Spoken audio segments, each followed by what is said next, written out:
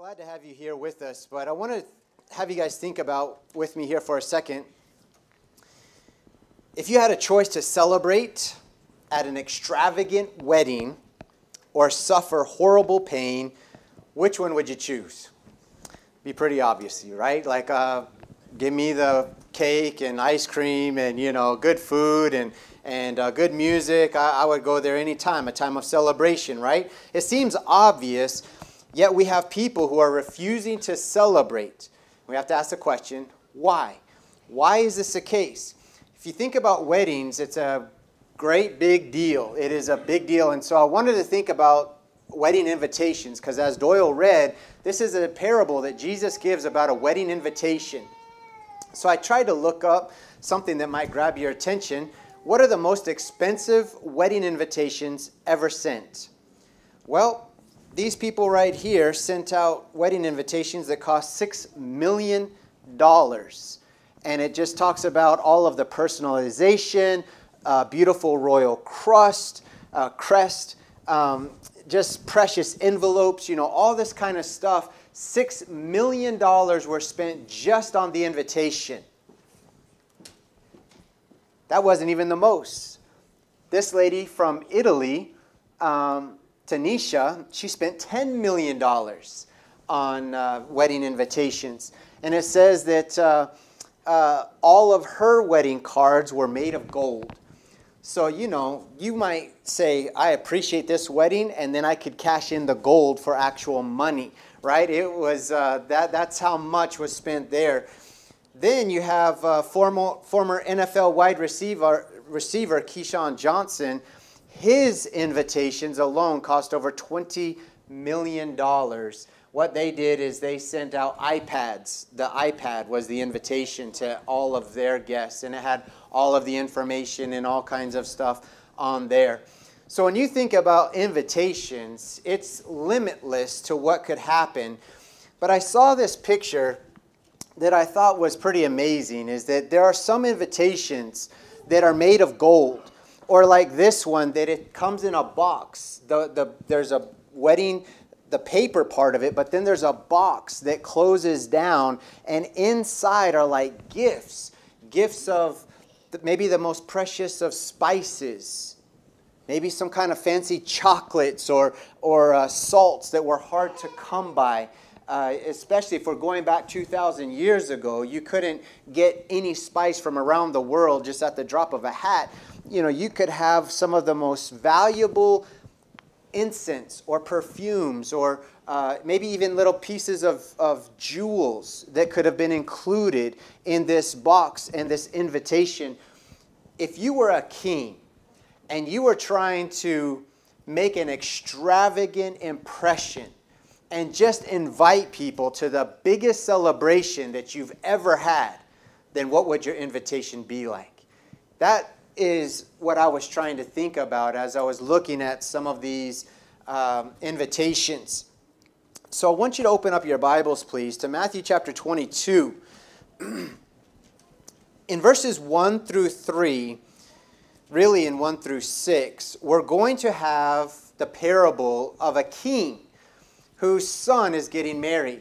And he's going to send out invitations. He's saying, come and celebrate. I'm inviting you to my son's wedding. A feast is prepared to honor him. This is a unique opportunity, once in a lifetime. So the king, we see that he sends out his servants and his slaves to go and invite. In verses 1 through 3, he says, call those who have been invited. And I don't know if you guys caught that in the past when you guys are reading this in your own Bibles. But he says, call those who have been invited. So what does that mean? That means one invitation has already gone out. One invitation has been sent out. Now he's sending his servants to go out and invite those same people, but do it personally. To say, remember how I sent this earlier? Everything is ready now. Everything is ready, and we're here to personally invite you to this wedding ceremony. to this wedding feast. So that is important that we see that this is actually the second invitation. Extravagance, gold, spices, the finest of luxuries that could have been expressed. But what does it say? Here is an invitation to come celebrate, but the people say, I don't think so. Not interested. Not willing. Right? That's what we see here is in verse 3, they were invited to the wedding feast and they were unwilling to come. Not that they couldn't. It's interesting in the Bible it says they were unwilling. This isn't a matter of ability. This is a matter of want to. Everything was ready, but they were unwilling to come. Now, we get to verse 4 through 6. So, again, how would this king feel? I've already sent out 2 invitations. One is a personal invitation. And all of the people that I'm trying to invite, the people that I would guess, you don't usually send invitations to non-friends. You know, it's like, who's our friends list? Who's our family list? Who are the people that we want definitely to be here? That's who you usually send it out to begin with. And they all are rejecting him. How would you feel? How much money has been spent to get everybody to come and celebrate? Verse 4. Again, the king sent out other slaves or servants, saying, tell those who have been invited, behold, I have prepared my dinner. My oxen, my fattened livestock, all are butchered. Everything is ready. Come to the feast. The sheep is butchered. The cows are butchered. Everything is ready. Everything is cut up. Everything. I got the finest. I got the best of the best that it could possibly be given. And I want you to share. I want you to come. That's pretty generous to me, isn't it? That's patience. That's gracious to say you're still willing to invite them a third time. The second time you've personally invited them. You're going to them in person saying, would you come? This time it's almost like he's reminding them like how much I've done. All the things are butchered. Everything is prepared. It's like maybe they didn't get it. Maybe they didn't know exactly how much I've prepared for them. Maybe they don't, because they rejected me. That can't be right. So he goes for the third time. But it's almost like he tells how extravagant this is going to be. Sort of like more pomp, more glorious. He's trying to make it even, promote it even more, right? Of how great it's going to be. And I can just imagine him saying, everything is ready, just come. Help fill this place up. I want my son to be honored. I mean, can you imagine? I'm trying to honor my son at this wedding, and it got this huge banquet hall, all this food, all these decorations, and nobody shows up. How is that going to make my son feel? Is that going to be a time of celebration? You know? I mean, he's the king, so it's almost like, yeah, he could force them to come. He could get his armies and force them to come, sort of like in the movie Shrek, where they hold up the sign where they say it's time to clap. Okay, now it's time to laugh. Okay, now it's time to be quiet, or whatever, you know? Like, could he have done that as the king? Could he have forced the people to come and sit? And could he have forced them to be like, be sure you clap, you know? Could he have done that? But is that truly honoring his son? You have to want to be there, right? It's like, you think about it, to really force somebody to honor someone is not honoring them at all. Honor is when something is freely given to them. And that's really what is saying, come and celebrate with me. Come and honor my son with me. That's the invitation. But it says, verse 5, but they paid,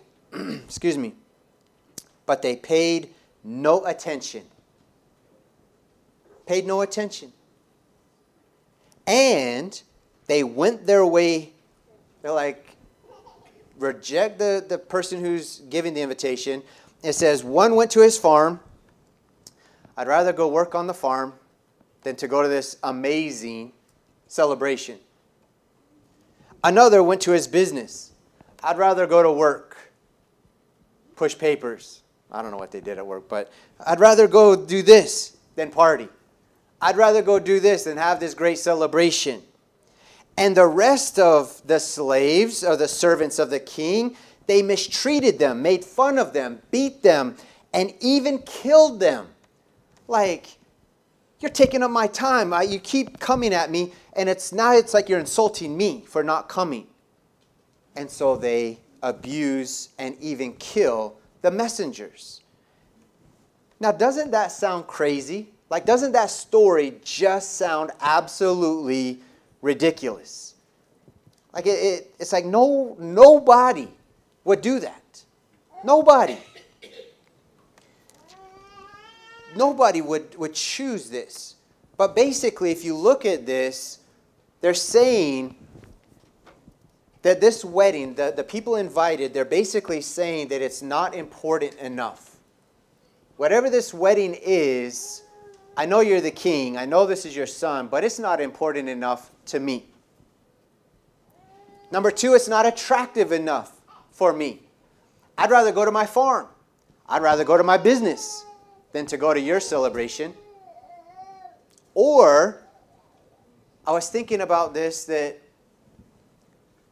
or is it they just don't want to honor the son? Is it that it's not extravagant enough? Is it that they really don't like partying? Is that really the issue? Or is the issue that I don't want to honor the son? You see, that seems to be more of the case. Because who doesn't want to celebrate? But if you have to go to the celebration and the purpose of the celebration is to honor the son, then I'm not having that. You see, if that's the case, I'm not going. There's the real issue. That is what we are going to be seeing. So the consequences are found in verse 7. In verse 7, the king, my version says, was enraged. Would you be? Would you be enraged? Would you be furious after how many invitations, how much was given, how much has been done and offered? It says that he was enraged and he sent his armies and he destroyed those murderers and set their city on fire. Man, you mess around with a king, you insult a king, and guess what? You are going to get smashed. You are going to get wiped out. Because was not the king, didn't he show enough generosity? Didn't he show enough grace? Didn't he show enough patience? I mean, it seems like he's been very patient, shown a lot of grace after being rejected how many times already. And it's like, you guys don't want this, then you must not be deserving of this kingdom. And so he destroys them and their cities. You want to go back to your city to go to work? I'm going to destroy you guys where you don't get any of that. So this is the parable that Jesus is telling them. And so we see that there are severe consequences. There are severe consequences. But I want to give a little bit of background. Let's look at this context. Like, why is Jesus giving this parable anyway? Why is Jesus talking about this wedding feast and all of this? Because in Matthew chapter 21, verse 23, it says that the chief priests and the elders, kind of like the religious leaders, they were asking Jesus, by what authority are you doing these things?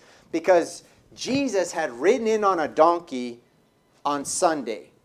And everybody thought, man, he must be the Messiah. People were putting palm branches down. They were crying out, Hosanna, like this is the Messiah. That happened on Sunday. And then on Monday, he goes into the temple and he turns over the money changers and chases them out, and he's upset with them. And they're like, what is this? And so they asked Jesus, we see all these things that you're doing and you're saying, but by what authority? Who says that you can come in here and just do all of this? Who says this? By what authority are you doing this? And Jesus is going to give then 4 parables. He's going to give 4 parables. And if you were here for Bible class, we went through one of them. And I hope that you guys will continue to come for Bible class, because sometimes I'm preparing and helping us better understand what's more for the lesson, and it gives us a fuller understanding. But he gives 4 parables, and we went through that. But at the end of these parables, in Matthew chapter 23, verse 37 through 24, verse 2, Jesus prophesies and he tells them, he says, you know what? Like a hen wants to gather her chicks and protect you, O Jerusalem. How this is what I've wanted to do to you. But you guys have rejected. You guys have rejected the prophets. You have killed the prophets. You have stoned them. And now, he says in chapter 24, when the apostles are coming out of the temple, which is in Jerusalem, and they're like, Jesus, isn't the temple that's built for God, isn't this just magnificent? Isn't this thing just beautiful? And Jesus says, I'm telling you, within your generation, not one stone will be left on top of another. This temple is going to be swept and completely destroyed in your lifetime. And they could be sitting there like, well, why? How could this be? And he's showing them in these parables that you have been invited to this great feast. You have been invited to this wedding ceremony with the king and his son. There's this great celebration, and you have rejected it. Therefore, here comes the hammer, and you are going to get smashed under this. You see, that's the background. That's the context of all that's going on here. And so I had this, if you guys want to check this out, but you can see Sunday, Jesus comes in.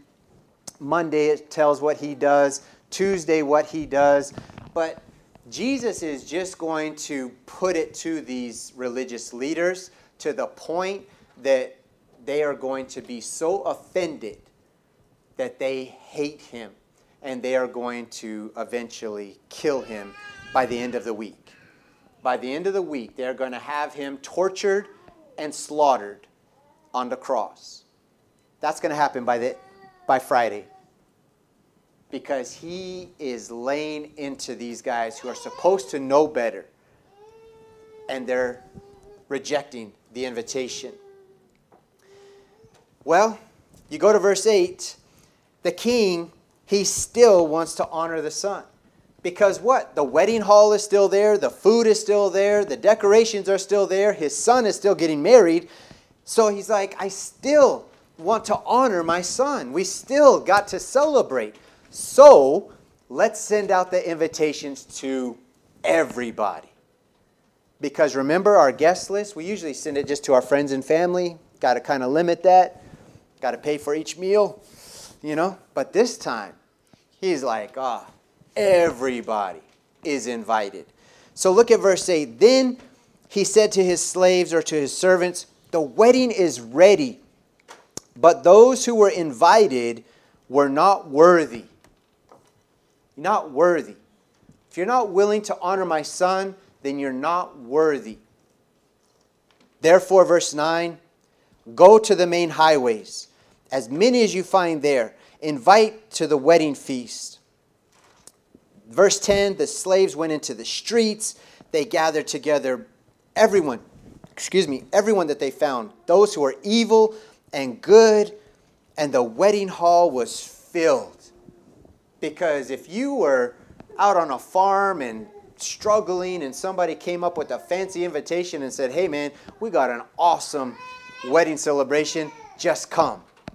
You'd be like, what, sit here and farm the rest of the day and hoe weeds for a mile, or go celebrate at these amazing foods that maybe I've never even seen in my lifetime. I get to be in the hall with the king. I get to be a part of that. Or the person that's homeless. The person is like, I got no clothes. I got no gifts to bring. I don't even have like proper clothing. Don't worry about it. Don't worry about it. Just come. All we're asking is that you just come and celebrate with us in honoring my son. That's all you got to do. And they do. These guys actually accept the invitation. And the wedding hall is filled. Amazing, right? So we see that the invitation still goes out. Then we see here, verse 11. But when the king came in to look over the dinner guests, he saw a man who was not dressed in the wedding clothes. Now, people are going to be like, wait, the wedding clothes? Because it seems like culturally, especially if you had the money, you would provide the clothing. You would provide them with the clothing. Sort of like how you want all the bridesmaids and all of the groomsmen to be sort of dressed the same. It looks like that was something that happened as well. That when you came in, they would give you the clothes. Because again, he's trying to honor his son. So if people are coming in rags and stuff like that, the clothes are already provided, right? He wants everybody to look good. And so you didn't have to buy them. You just had to put them on. That's it. You just had to put on the clothes. And so when you come in, that's what you were given. So at the king, it's very easy. Shoot, you just look out and everybody's dressed the same except one. You guys know how that is. The saying goes, you stick out like a what? Stick out like a sore thumb. People used to say that about me, being a Belagana on the reservation. My mom, I ran cross country, and she said there would just be brown hair, brown hair, brown hair, brown hair, and then this bright blonde hair, just like running with all the kids. She's like, oh, there's Josh, stood out like a sore thumb, and it's not that I'm just white. I mean, I'm like really white, and so that made it even worse where, your skin is just like glowing, and then you got everybody else. You're standing out like a sore thumb. It is so easy to recognize you. Well, that's how this guest is. Everybody is wearing the same clothes except this one. And when you understand that the clothes have been provided, then basically what you have to see is the man chose to reject the clothes. And you would be like, why? Why would he reject it? I mean, they were offered. He either rejected them, or the other option is that he did put them on when he first came in. And then as he was walking around, he's like, I don't like these, and took them off.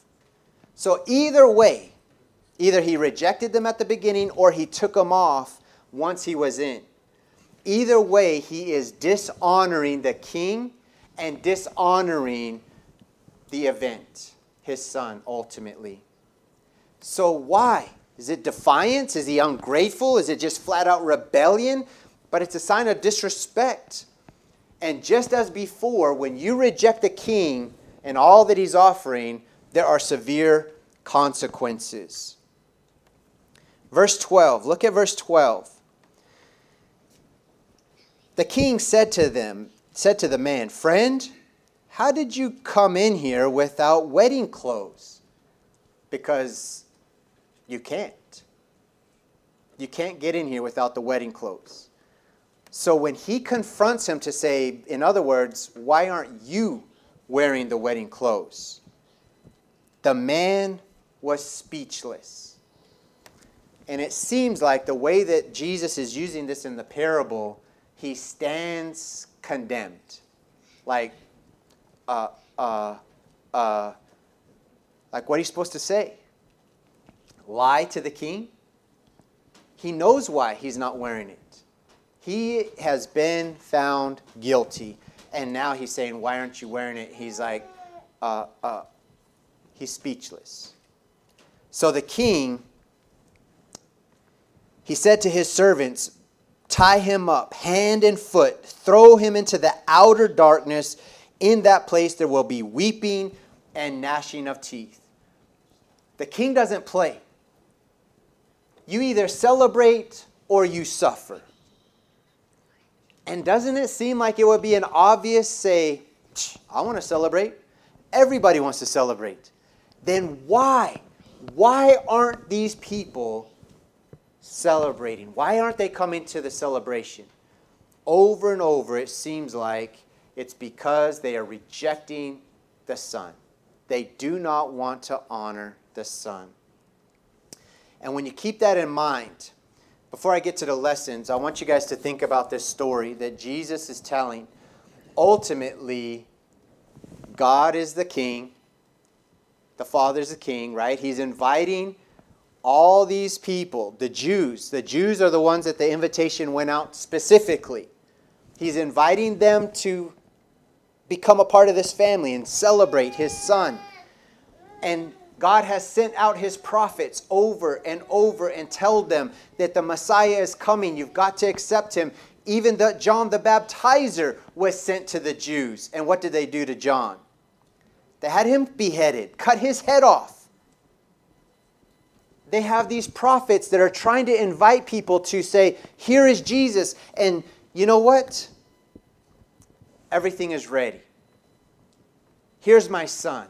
I want you to honor my Son. And now that the Son is there and everything is ready and prepared, their Jews basically are saying, no thanks. Don't want it.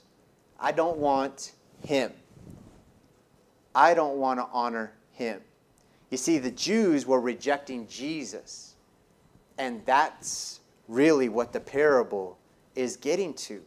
And the Father, the King, is showing that when you reject honoring my Son, you are going to suffer into a place of outer darkness where there is weeping and gnashing of teeth.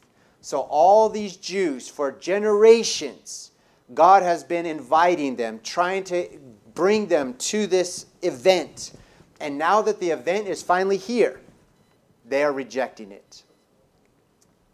Is it any wonder that God is coming down with a hammer to crush them? Has he been patient? Has he been generous? Has he shown amazing grace? And he's saying, come celebrate. And they refuse. So what are some lessons that we can learn? Today, God is still inviting all to come. If the Jews rejected it, then he said, well, go into all the world. What was Jesus' final commands? Go into all the world. Preach the gospel. Whoever believes and is baptized will be saved. Whoever does not believe will be condemned. They will be crushed. They will be thrown into the outer darkness where there will be weeping and gnashing of teeth. That invitation is still going out. God is still trying to fill his feast and banquet with anybody and everybody that will willingly choose to say, yes, I want to honor the Son with you. I want to honor and celebrate your Son. But God doesn't force it. He's saying, man, I got a huge, amazing luxuries that you've never even heard of waiting for you. Will you come?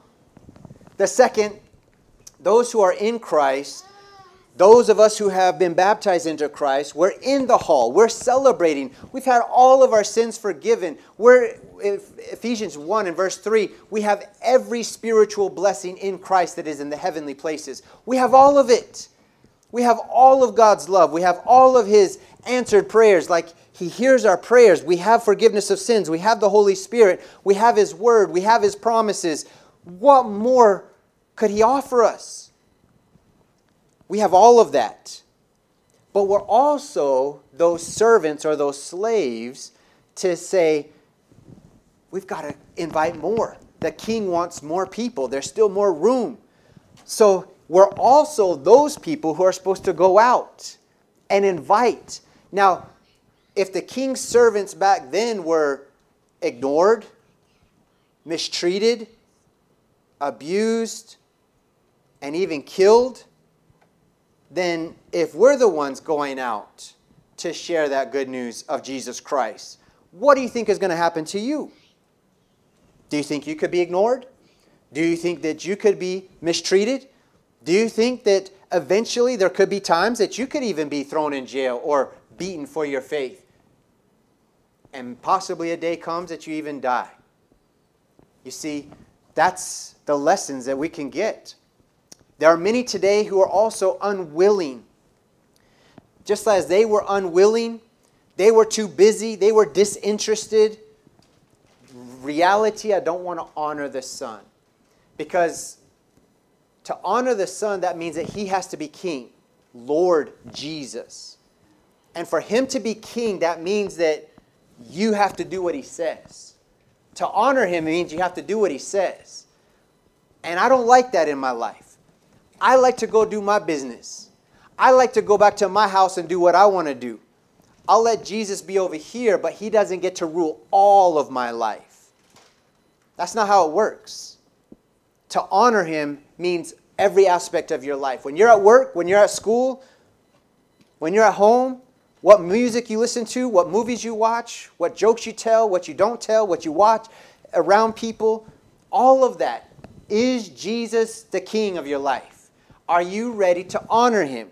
You see, that is something that we have to say, I'm too busy to go to church. I'm too busy to read my Bible. I'm too busy, like Evan preached on last week. Are we just disinterested? Is it not enough? Does God not offer us enough?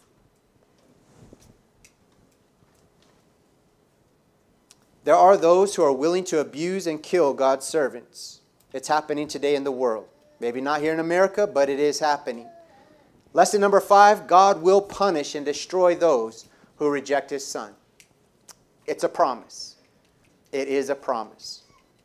And finally, those who have been baptized into Christ, Galatians chapter 3, verse 26 and 27, it says that for all of us who have been baptized into Christ have been clothed with Christ.